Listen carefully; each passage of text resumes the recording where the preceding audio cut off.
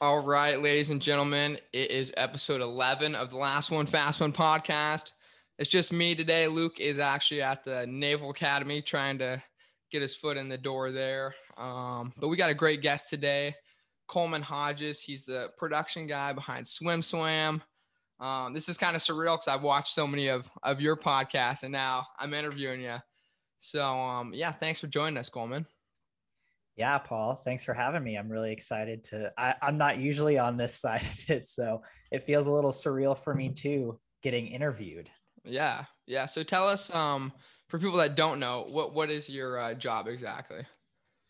Yeah, so my official title with SwimSwam is Production Manager. When if I meet someone out in the world or like at a bar or something, and they're like, "Oh, what do you do for work?"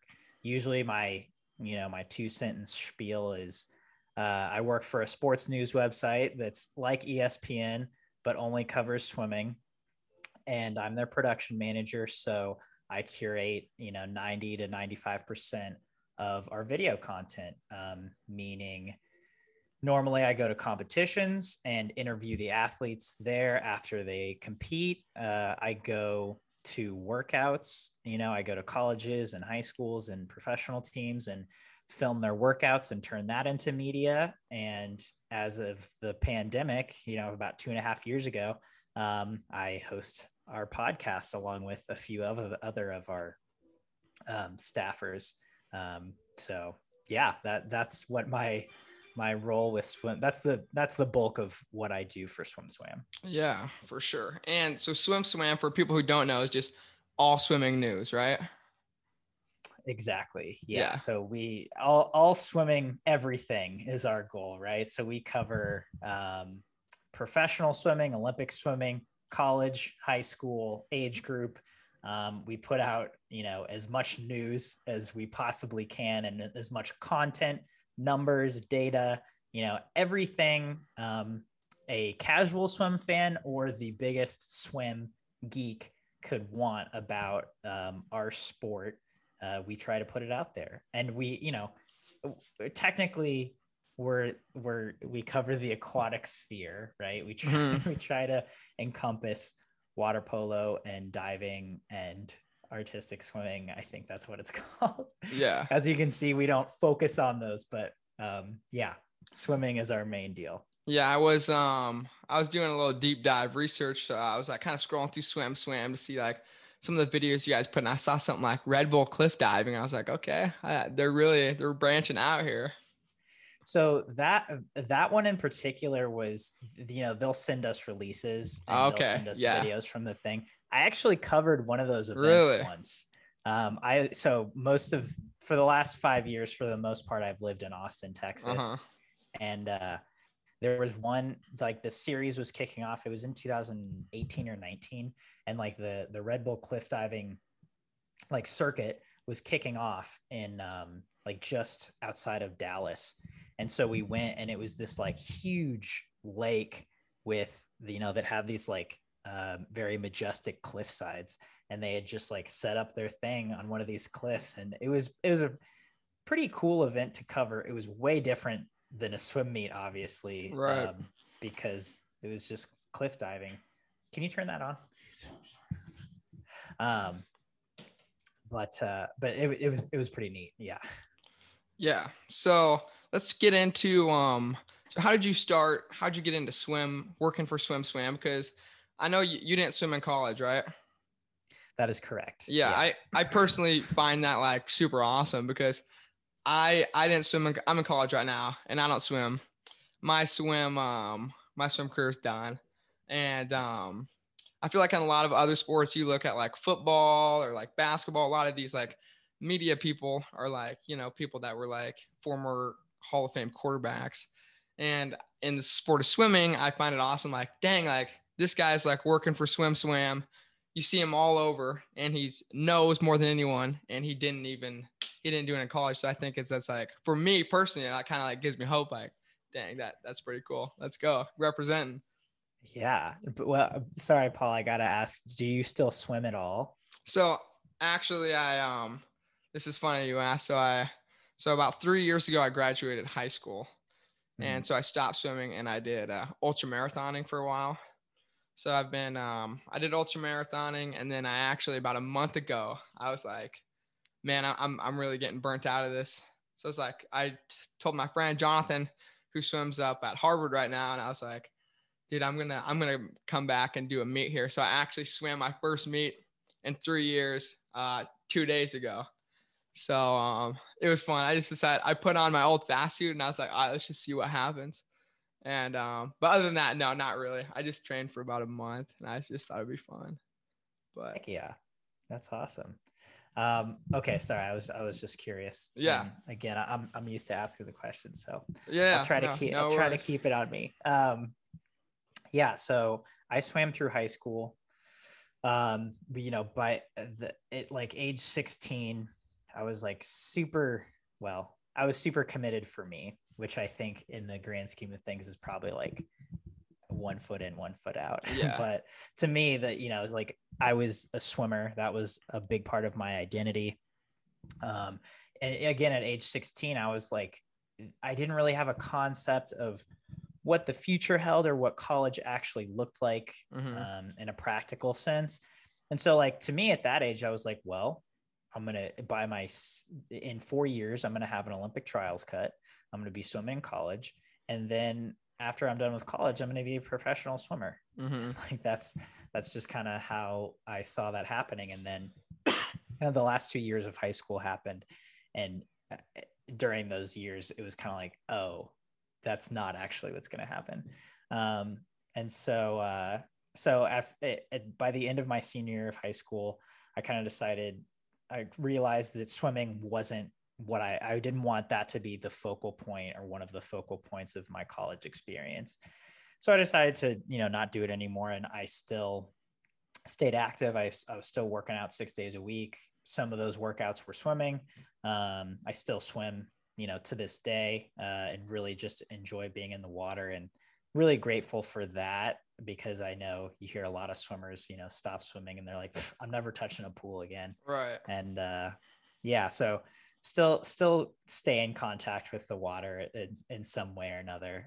But going into college, I knew I wanted to do video production of some kind, and I didn't really know in what field. So I was majoring in film studies.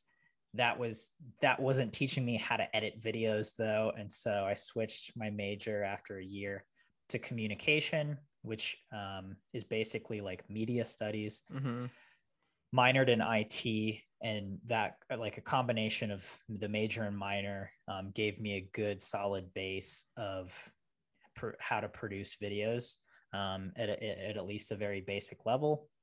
I also had some work experience in there. I had at least a few internships throughout my first few years of college, one of which was interning I went to the University of Missouri, call it Mizzou, interning for Mizzou's athletic channel. So I would go to various sports events and, just kind of film the event, get a little 2 to 3 minute video package and put it there. And so this is going somewhere, I promise. So no, you're good. You're good. So NCAA's that year, men's swimming NCAA's, let me specify, were in Indianapolis. Okay. My brother at the time, he swam at Purdue. So he was he took a 5th year after he did his 4 years of swimming, 5th year at Purdue. So he's still in West Lafayette, Indiana, about an hour outside of Indianapolis. So I'm like, cool. Like, Mizzou is not sending me to go cover the men's NCAA championships. But I'd never been to them before. And that's like, that's the fastest meet in the world. For sure. And like, I had grown up just being a total fanboy, following that meet religiously every year, both NCAAs. And so I was like, hey, Wyatt, can I come drive? It's like a 6-hour drive to Purdue. Yeah. I'm like, hey, can I come,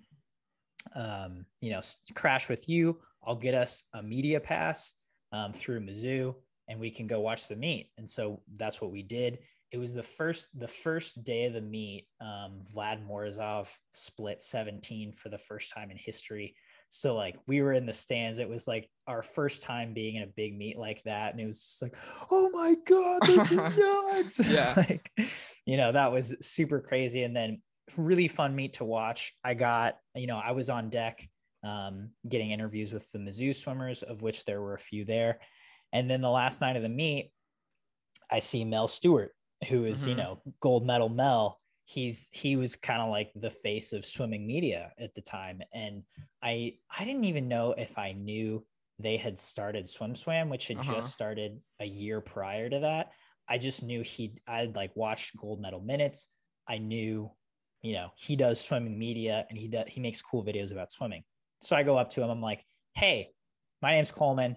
I do video production. If you ever need any help with any of your videos, I'd love to do whatever I can for you. He's like, okay, cool. This is my email. Send me an email. I was like, great. So I send him an email like 6 weeks later. I don't want to like just email him the next day, seem overeager. Like I give it some breathing room. Yeah. But I email him a few weeks later. I was like, hey, again, I'm Coleman. I do video stuff. You guys need help? He's like, yeah, okay. They send me a video and they're like, yeah, can you edit this? I edit it. I send it back. They're like, this is great. And so long story short, that is how I came to start at SwimSwam. Gotcha. So you're just putting your foot in the door, kind of asking if they needed help. Yeah, exactly. And then for the next 4 years, I worked remotely with them. They would, and it was a very kind of linear process. I just kind of stuck around, and as needed, they would send me videos to edit. I'd send them back. Mel would go to a pro swim or a nationals meet. He would send me the interviews he got. I'd edit them and send them back to him. That turned into me going to the pro swims and the national meets and capturing the interviews and editing them, which I kind of had to lobby for. There was one meet that I was actually at. I paid my way there, and I was just like, well, Mel's going to be there. So like, I want to go see Mel and be there too. Yeah. I want to be where the action is. And he was talking to someone. He's like, man, there's a pro swim in Orlando next week or, next month. And like, I really don't want to travel. And I was like, send me. He's like, I don't know about that. And then by the end of the weekend, I was like, seriously, like you can send me, I can get the interviews if you don't want to go. And he was like, okay, yeah, maybe we can try that. And we did. And I went, and like we like Amazoned a camera and all the camera equipment, like to the hotel I was staying in. And it just kind of went from there. And, 4 years down the road, they were like, hey, we want you to come on full time. Yeah. And I've been full time with SwimSwam for the last 5 years. Sweet. So that Orlando, that pro swim series in Orlando, was that like the first time you covered like a meet like by yourself, kind of like while representing SwimSwam? Yes. Gotcha. So the 2014 men's NCAAs, I had been there. There were other people with SwimSwam. That was the first meet. It was in Austin. That was the first meet I had been to with SwimSwam, and it was like, whoa, this is crazy. And then so Orlando was the first time I was there by myself. I was so nervous. Yeah. And there was a lot of big names there at the time. It was 2015, but like Katie Hoff was like making a comeback at the time. Cesar Cielo was there. I think Cullen Jones was there. I don't think Phelps was there, but it was when he was making his comeback. Yeah. It might've been.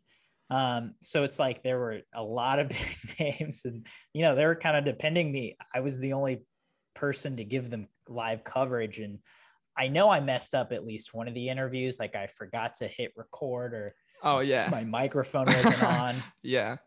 But overall, it went well enough for them to be like, okay, you can do this. Like, keep doing this.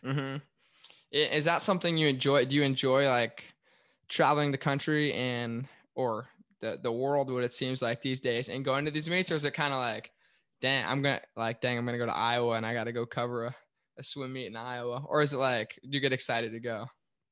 Yeah, there's pros and cons. I'd say the last 6 months I've traveled so much, and it kind of seems like, during the pandemic, obviously I wasn't traveling at all.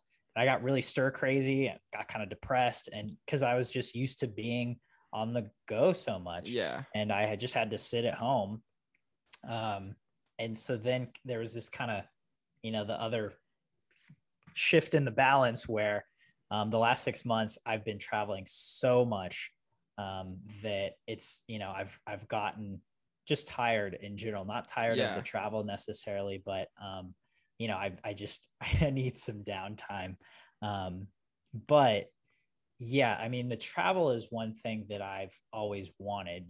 I always thought it was really cool. One of my mom's favorite movie is Almost Famous, if you've ever seen it, but it's about a touring rock band. And so I grew up watching it, and this 15-year-old kid who tours with this rock band and is writing for Rolling Stone magazine. He's doing like a feature piece on them.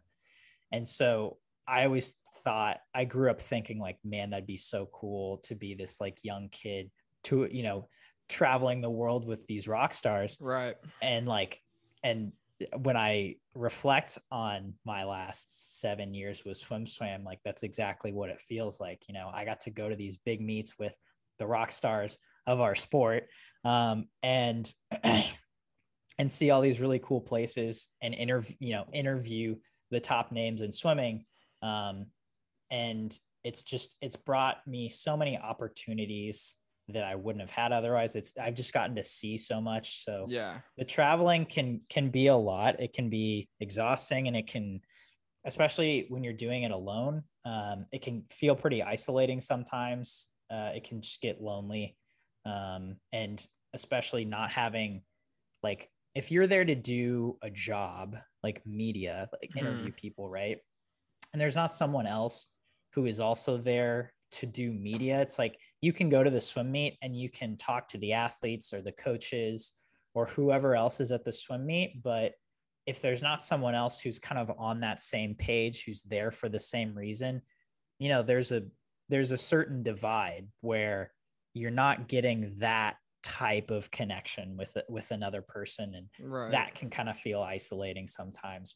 But at the same time, you see people over and over again, be it athletes, coaches, whoever, and you build relationships with them, and they see your face enough, and they're like, oh, hey, how's it going? They ask you questions about yourself, and you just catch up and chat, and it's really nice to build those relationships. And again, to see those places, like you said, sometimes we just had world champ trials in Greensboro, North Carolina, which is not my favorite place, but going there this time, really not that, it's like, it has a pretty nice downtown area, and the weather was super nice, and we got a great Airbnb. It was me and Mel and Jack, our photographer, and we had a house, and so it's like it was a pretty nice setup. And so even the places where you're like, really, this place, like, there's definitely, you can find cool stuff to do. And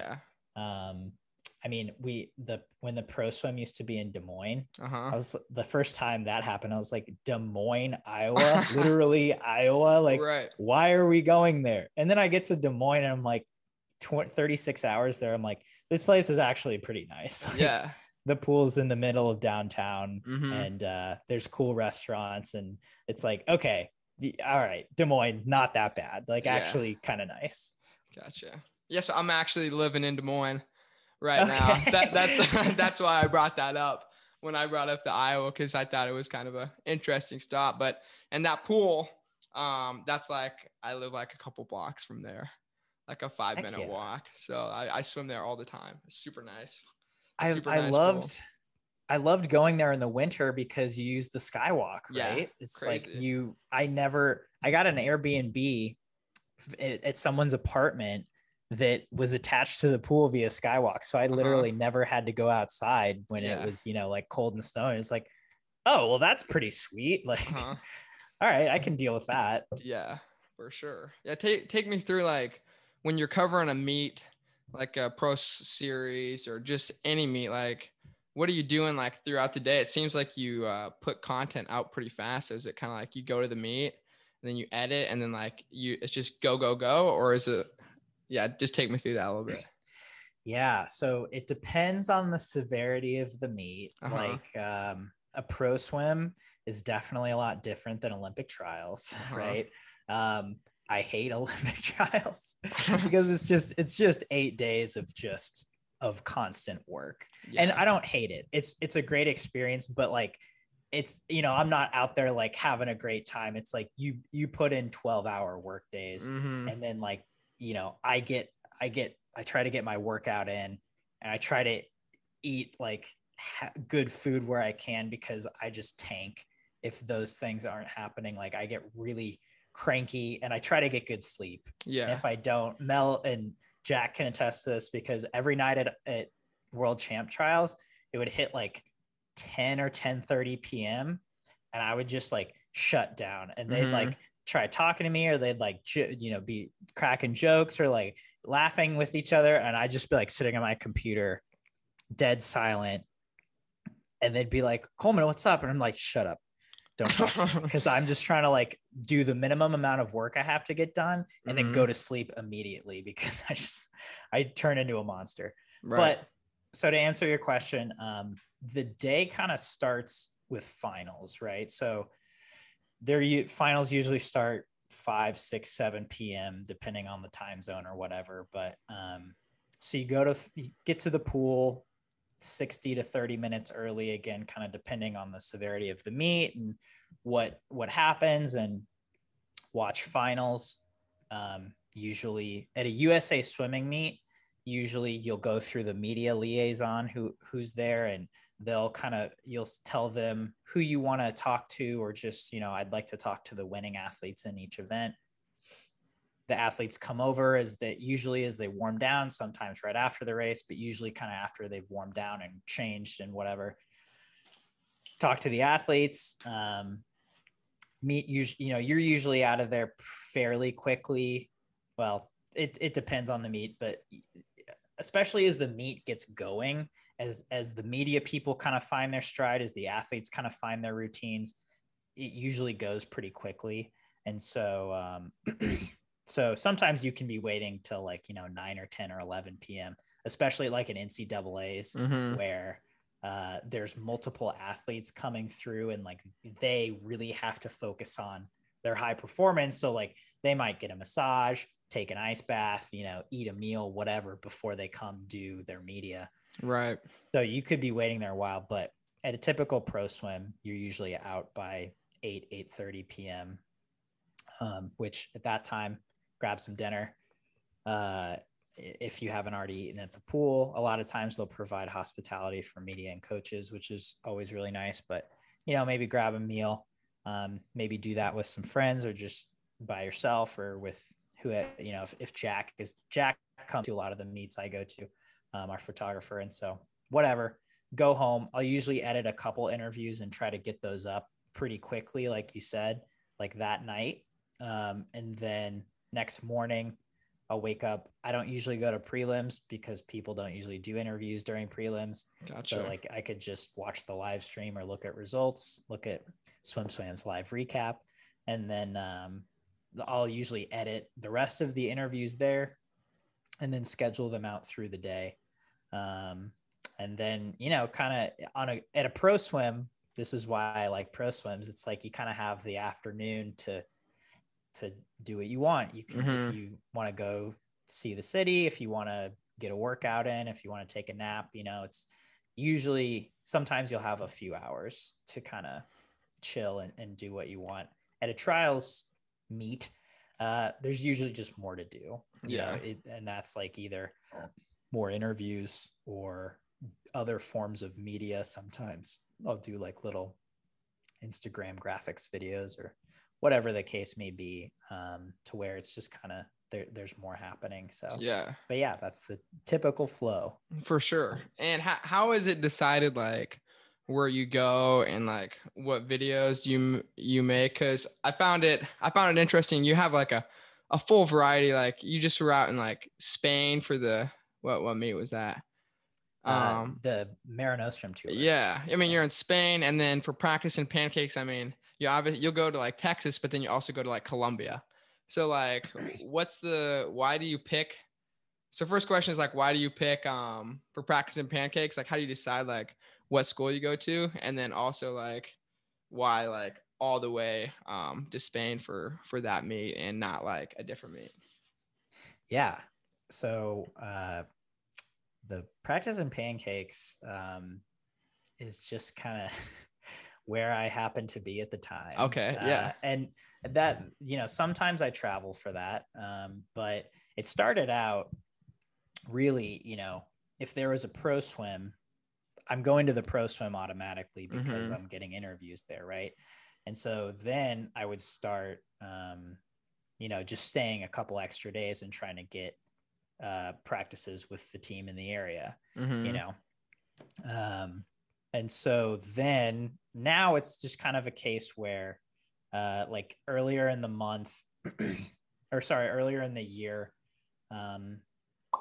there wasn't a whole lot going on. Like that January pro swim in Knoxville got canceled, and there wasn't going to be another one until the Chicago meet. And so it's like, well, how are we going to get media? Like we can obviously keep doing the podcast, but Mel and Braden wanted some fresh in-person media. And so it's like, we reached out to our stars and to see if we could go do a trip. And so I went to Virginia, Florida, and Alaska and filmed with University of Virginia, University of Florida, and Lady Jacoby.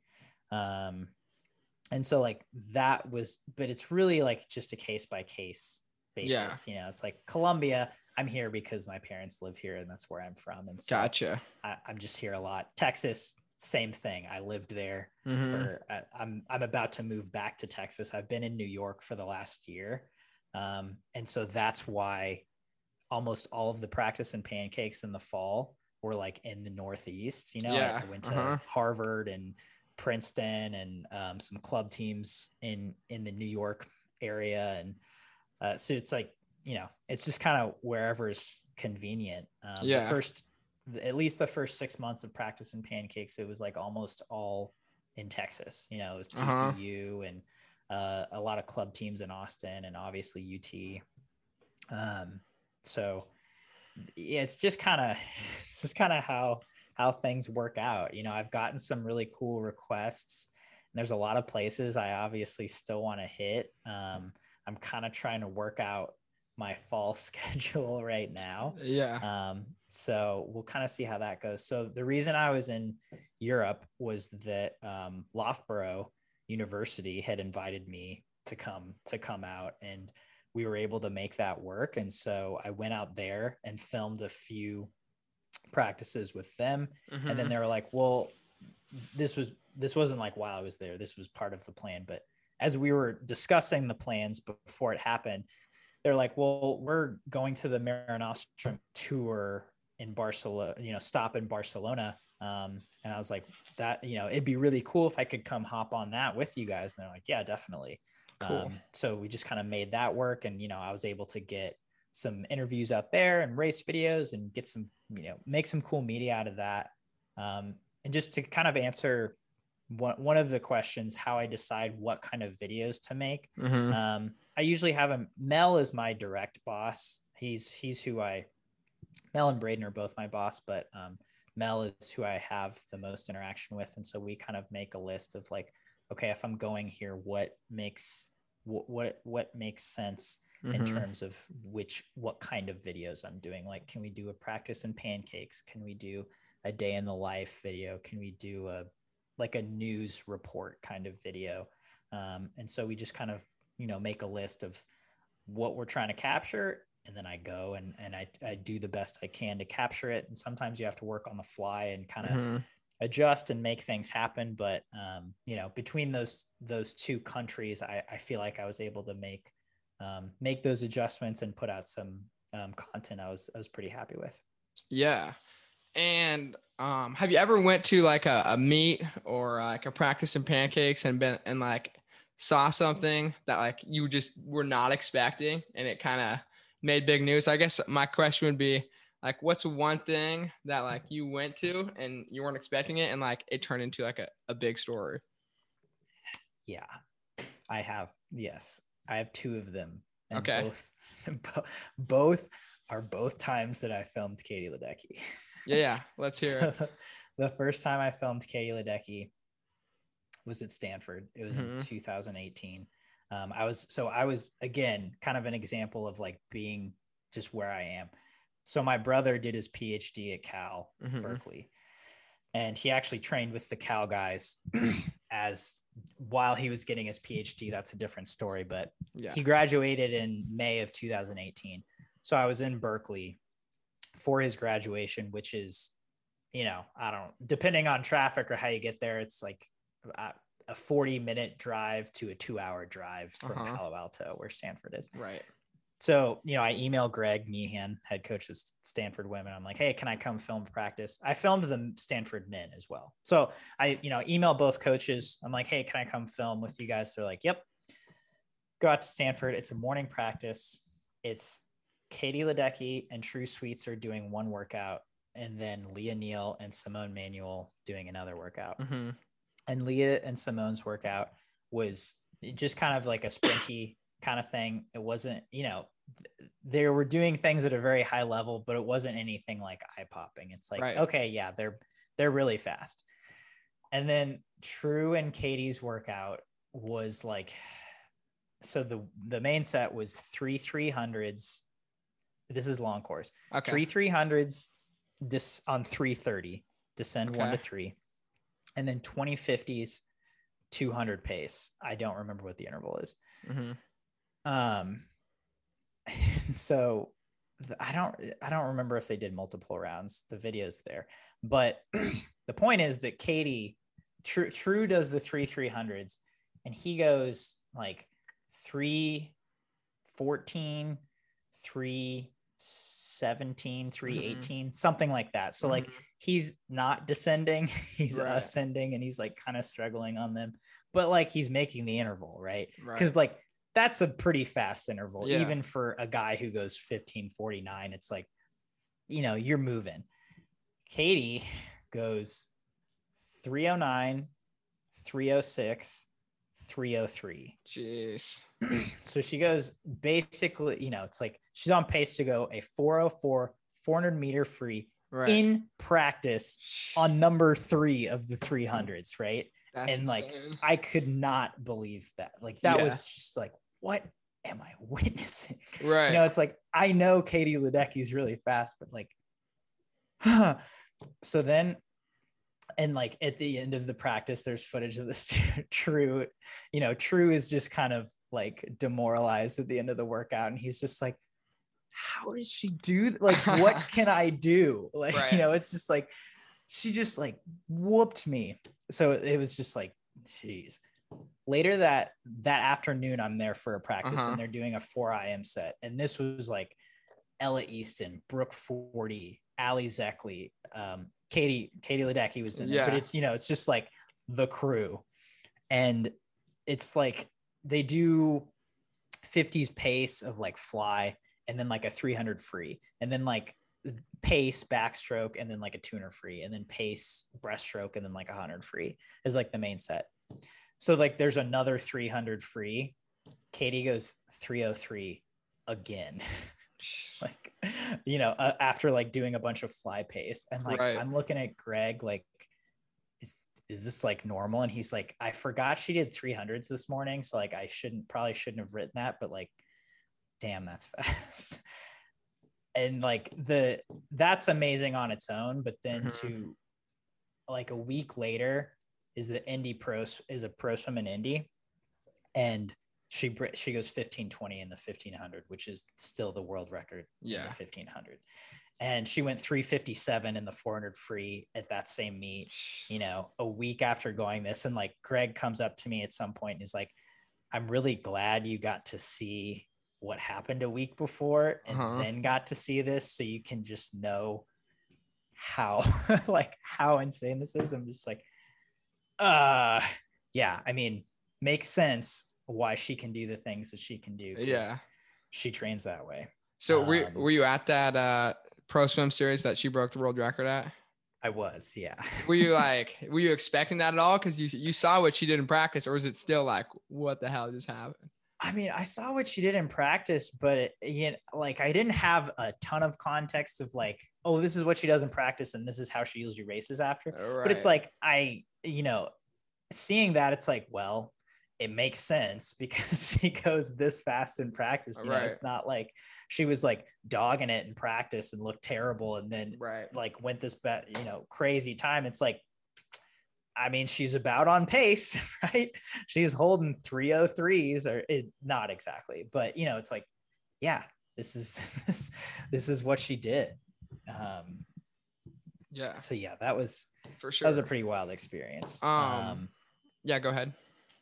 So the other one, I'll be way quicker on this. The other one just came out recently. It was when I was there at Florida, and her and Fink, so the early part is a morning practice.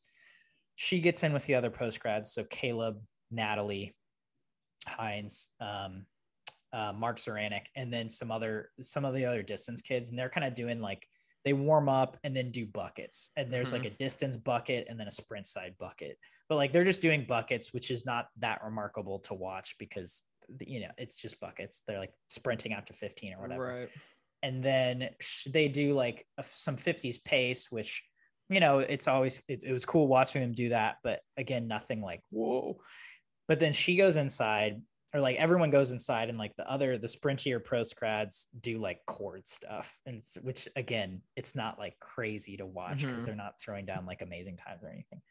But she gets in like a distance lane with some of the other kids, and she lines up with Bobby Fink, and they do 15 100s on like an interval or whatever. And she goes head to head with Bobby on 15 ones. And this video is out there too. Like she is on his hip for all 15. And again, I did not expect that to happen. I didn't know that was going to happen. And it was just like, oh, like I had Steve Youngbluth, the coach at Florida, had picked me up, and he had given me some coffee. He had made me some coffees. Shout out to Steve. It was great. And, but like, so I'm caffeinated, but like my heart was racing that entire 1500s as I'm filming, because I'm just like, oh my God, this is crazy. Like, this is like watching the Olympics, like, but it's even better because Katie and Bobby are racing. And it's like, is she going to beat him? Is he going to hold her off? Like, I don't know. This is great. But I mean, that was one of the funnest things I've ever seen in a practice. And like, he held her off. She did not pass him at any of those 15 ones, but she was like right there the whole time. That's crazy. Yeah, I saw that video, and I was surprised too. I mean, I was like, holy smokes. I thought she was gonna get him a couple times, but let's I want to talk about what's it like interviewing these big names, and does it ever phase you? Do you ever get nervous, or is like you just know them like kind of as friends now? Oh yeah, I still get nervous. I still get nervous, and I think it's for a different reason now. Well, partially, right? Like the first, when I was at that Orlando meet, I was like, oh my God, these are like the stars of our sport. This is crazy. I was definitely starstruck in that moment, and for lots of moments after that. But you keep interviewing people, and that's kind of what you learn, is that they're just people, they're human beings like you that happen to be exceedingly athletic, or, have a very specific skill set that makes them really, really good at swimming. And that's what I learned the most from doing the podcast the last 2.5 years, and having kind of these extended conversations with people, is that they're just people, and they have ticks like you. They have things they're really good at. They have things they're not as good at.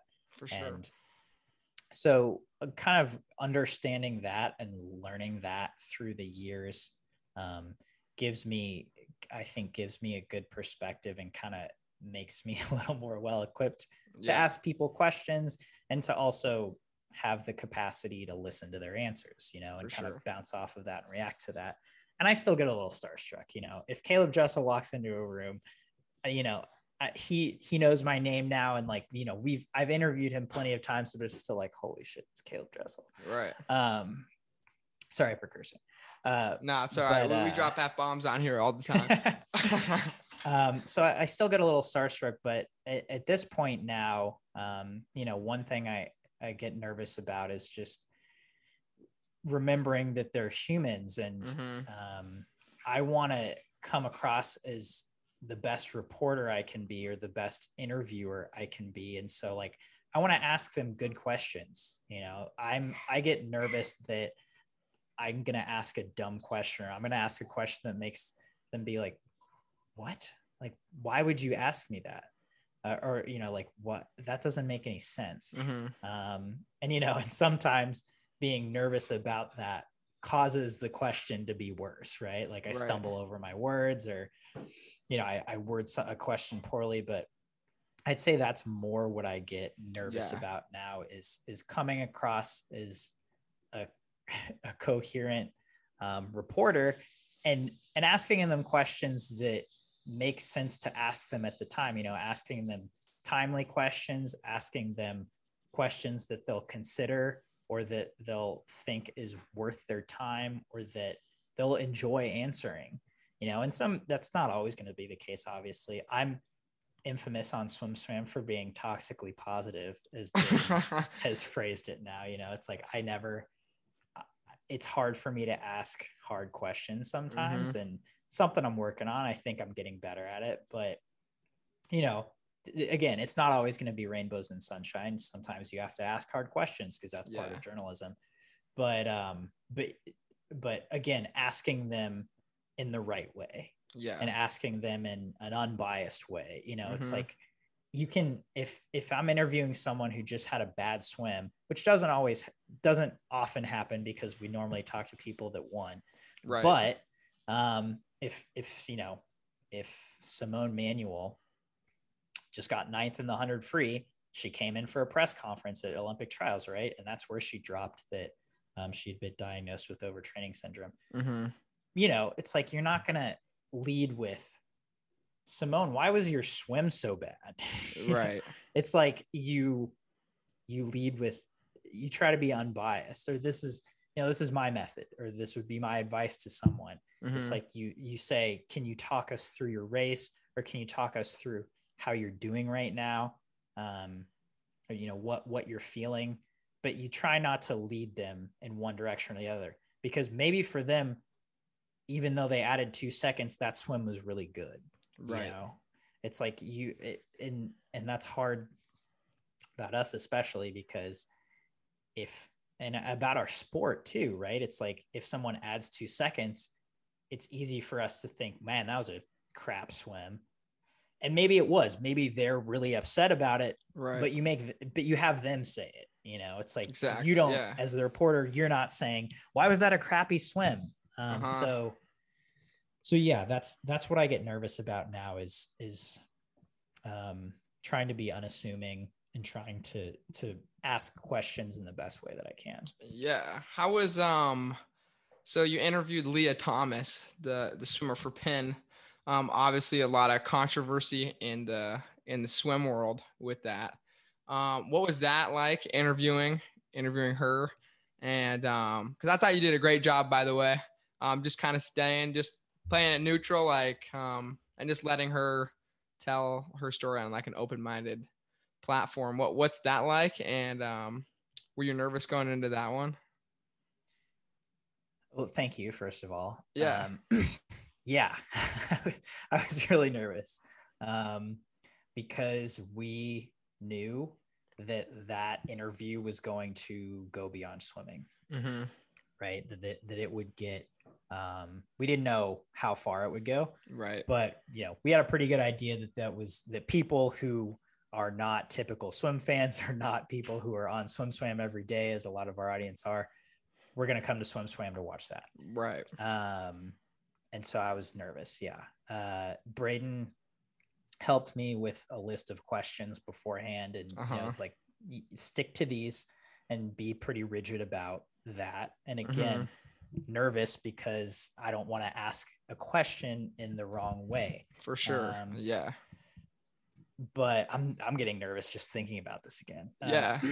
But that, I mean, to me, that interview was about being unbiased, and Right. it wasn't about, well, do you think you're taking an opportunity away from someone, or do you think you're being, do you think you're, you know, telling a certain community that this is the right thing? It was like, it was about her. It wasn't about me For or sure. what questions I was asking.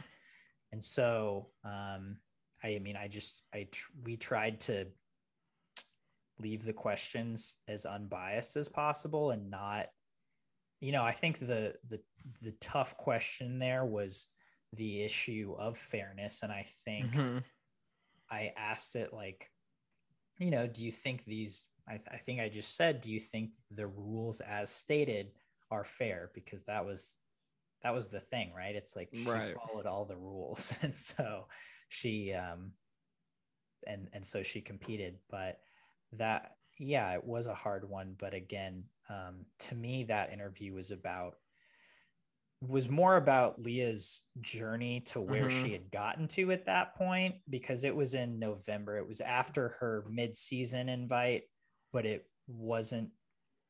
there was still some uncertainty as to whether she was going to be competing in NCs or conference. I guess there wasn't as much uncertainty as it just hadn't really been a thought on most people's radars at that point. But she had just, you know, posted nation leading times. And so people were just kind of there's just starting to be buzz around her. For sure.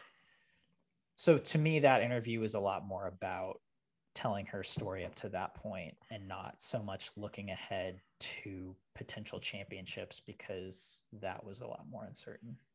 Gotcha. Yeah, for sure. And it seems like Lia hasn't done a lot of interviews. Why do you think that she did one with SwimSwam?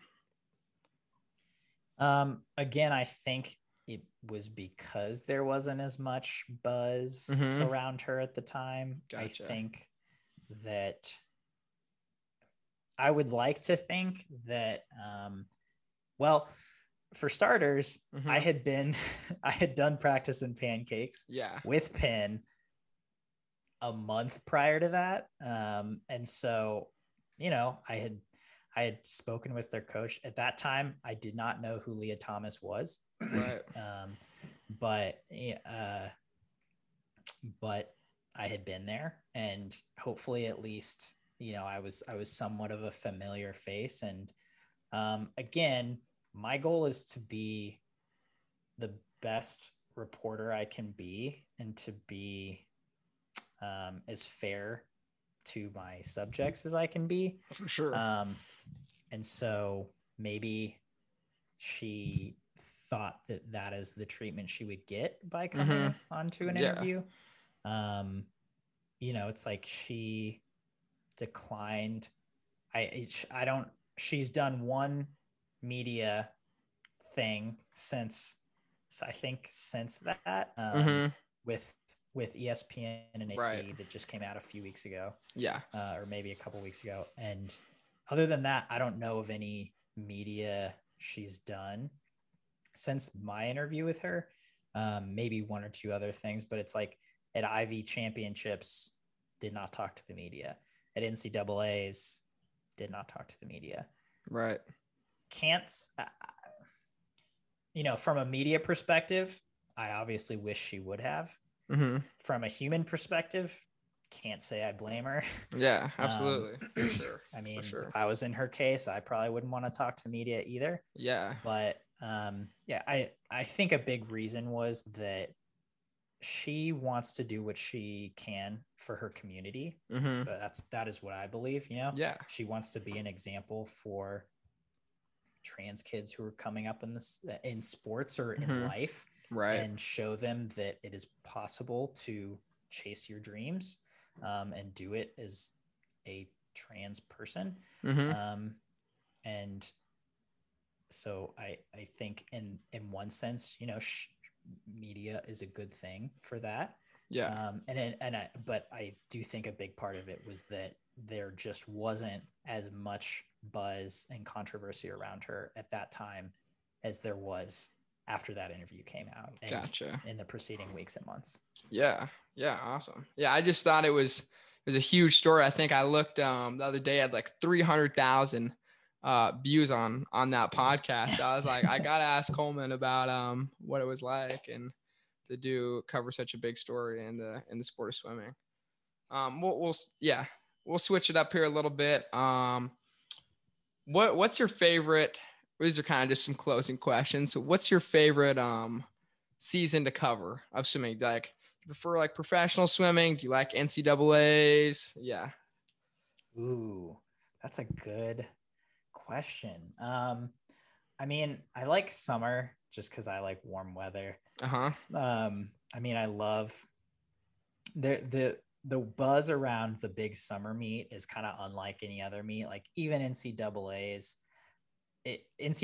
is like a meet of its own, but like the buzz around a world championships this summer and Olympics last summer is kind of unprecedented or just in a league of its own. And so, excuse me. So, I mean, and again, I like traveling when it's warm and going to places where you're gonna either be warm or hot. So I think that's two big reasons. Just the excitement level goes up. You can feel everyone's energy kind of rising, and then the travel is just better. Like this summer, nationals in Irvine. Irvine is absolutely top 3 favorite places to go in the US for a swim meet because it's just like the weather's always great. The facility is amazing. Hospitality is usually good, but if not, like the food around there is good. You can go to the beach.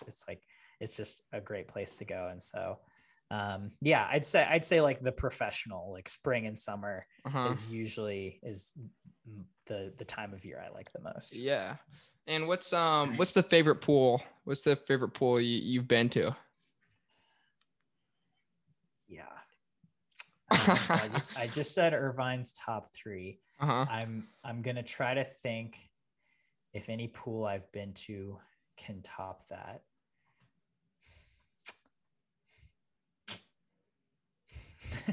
I don't to have a swim meet at. I think Irvine is my favorite. Palo Alto, like Stanford's facility, is almost identical, and sometimes in my mind I get them confused, but they're both just ridiculously nice. But Irvine wins out because of like the stuff to do there is much more accessible, whereas Palo Alto is like, just kind of way harder to get around. My favorite pool to swim in is in Austin, Texas. It's called Western Hills Athletic Club. It's where I swim masters. And it's just this little like 25-yard pool that is like outdoors, and it's like surrounded by trees, and it's where I do a lot of relaxed swimming, and it's just got a really good relaxed vibe.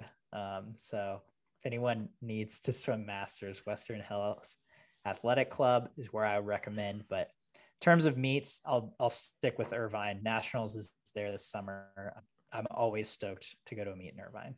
Gotcha. All right. The next question I got for you is so we've only had swimmers on at this point, like basically people that were still currently swimming.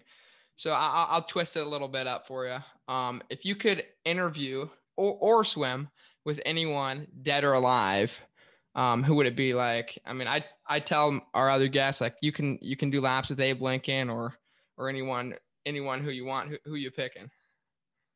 Wow, that's a lot of power. Do they have to be a real person? Let's go real person. Let's go real person. Yeah. Real person. Dead or alive? Who am I picking? I would swim laps and then interview. Man, I mean, there's a lot of people, but I'll go with Stevie Nicks. Okay. Stevie Nicks. That I think it would be fascinating to interview her and just to hear about her life. I'm sure there's a lot of interviews out there, but and then we can do a chill masters workout. Very Stevie cool. Nicks. All right. And what's the favorite meet you've ever covered? I should have these ready to go. Favorite meet. It's Yeah. not Olympic trials. As I said, Olympic trials is a great meet to cover. And it's unlike any other meet you've ever been to. Like most unique swim meet, hands down Olympic trials. You know, it's such a spectacle. There's fireworks. Again, it's for me, it's a lot of work. Yeah. Favorite meet I've ever covered. There was a pro swim in April 2021 in Mission Viejo. It's Santa Marguerite. I think that's Mission Viejo. It's Grant Schultz's home pool. Yeah, so okay. Mission Viejo. That meet was just great because it was a pro swim. So it was, again, just a little more relaxed. Jack was there with me. My Bex, who used to photograph for Swimming World. She used to work for Finis. She was there too. So like we had a good little media crew there. It was the first pro swim since lockdown that I went to, and that I think we all went to.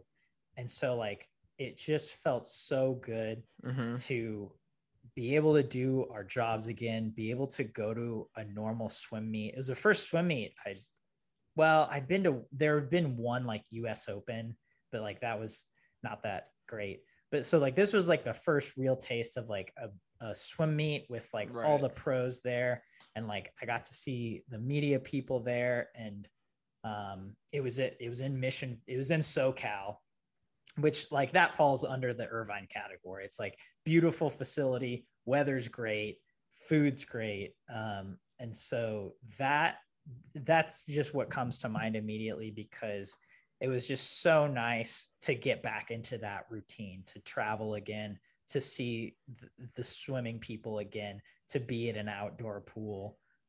So that was a really great meet. For sure. And do you go to like the World Championships and Olympics, or are you at home when you cover those?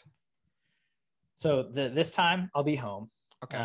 So I'm not going to Budapest. That might change in the future. I got to go to the short course World Championships this past December in Abu Dhabi, but that's kind of on a case-by-case basis. So gotcha. This time I will be at home covering Budapest stateside. Gotcha. And last question here is any advice, any words of wisdom for the viewers out there? Just anything.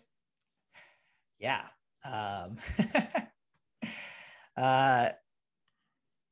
Like I said, in my origin story, just if you want to do something, just go in that direction. And, I know chase your dreams sounds kind of cliche, but just go in that direction, and things might not turn out the way that you envision them in the future. But if you go in that direction, and if you keep kind of going and taking opportunities as they come up, even though it might not be the opportunity that you had envisioned, right? If you take that opportunity, something good will probably come out of it, right? Gotcha. So if you're in a career of swimming or sports or video or anything else, just put yourself in that position to have opportunities where you're meeting new people, you're going new places, and things usually come up and work out one way or the other to where you're going to learn something, or you're going to take away something that's really valuable to you. I mean, in terms of my SwimSwam story, that's what I got. Is just, put yourself in positions to learn and grow, and you're going to end up in a good place. Gotcha. Very, very cool. Awesome. Well, thanks for joining us, Coleman. That is episode 11 of the Last One, Fast One podcast.